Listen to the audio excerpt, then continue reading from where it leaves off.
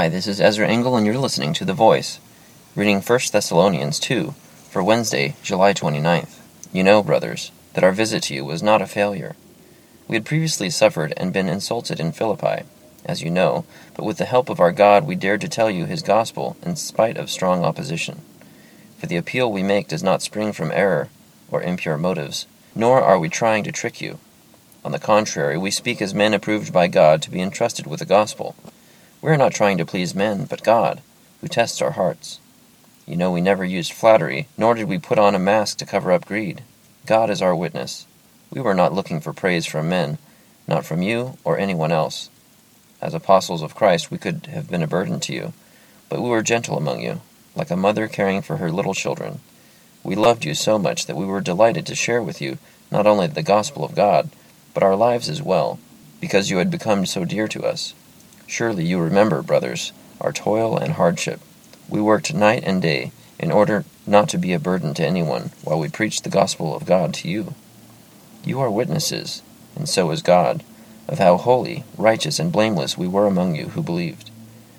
For you know that we dealt with each of you as a father deals with his own children, encouraging, comforting, and urging you to live lives worthy of God, who calls you into his kingdom and glory.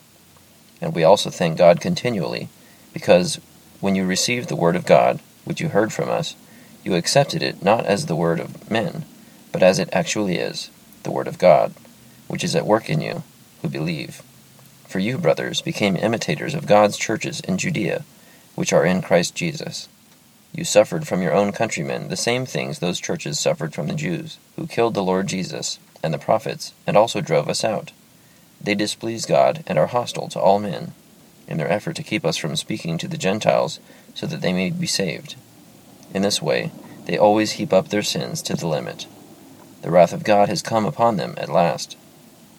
But brothers, when we were torn away from you for a short time, in person, not in thought, out of our intense longing we made every effort to see you, for we wanted to come to you, certainly I, Paul, did, again and again, but Satan stopped us. For what is our hope, our joy, or the crown in which we will glory in the presence of our Lord Jesus when he comes? Is it not you? Indeed, you are our glory and joy. 1 Thessalonians 2. So another letter from Paul to his brothers in Thessalonica.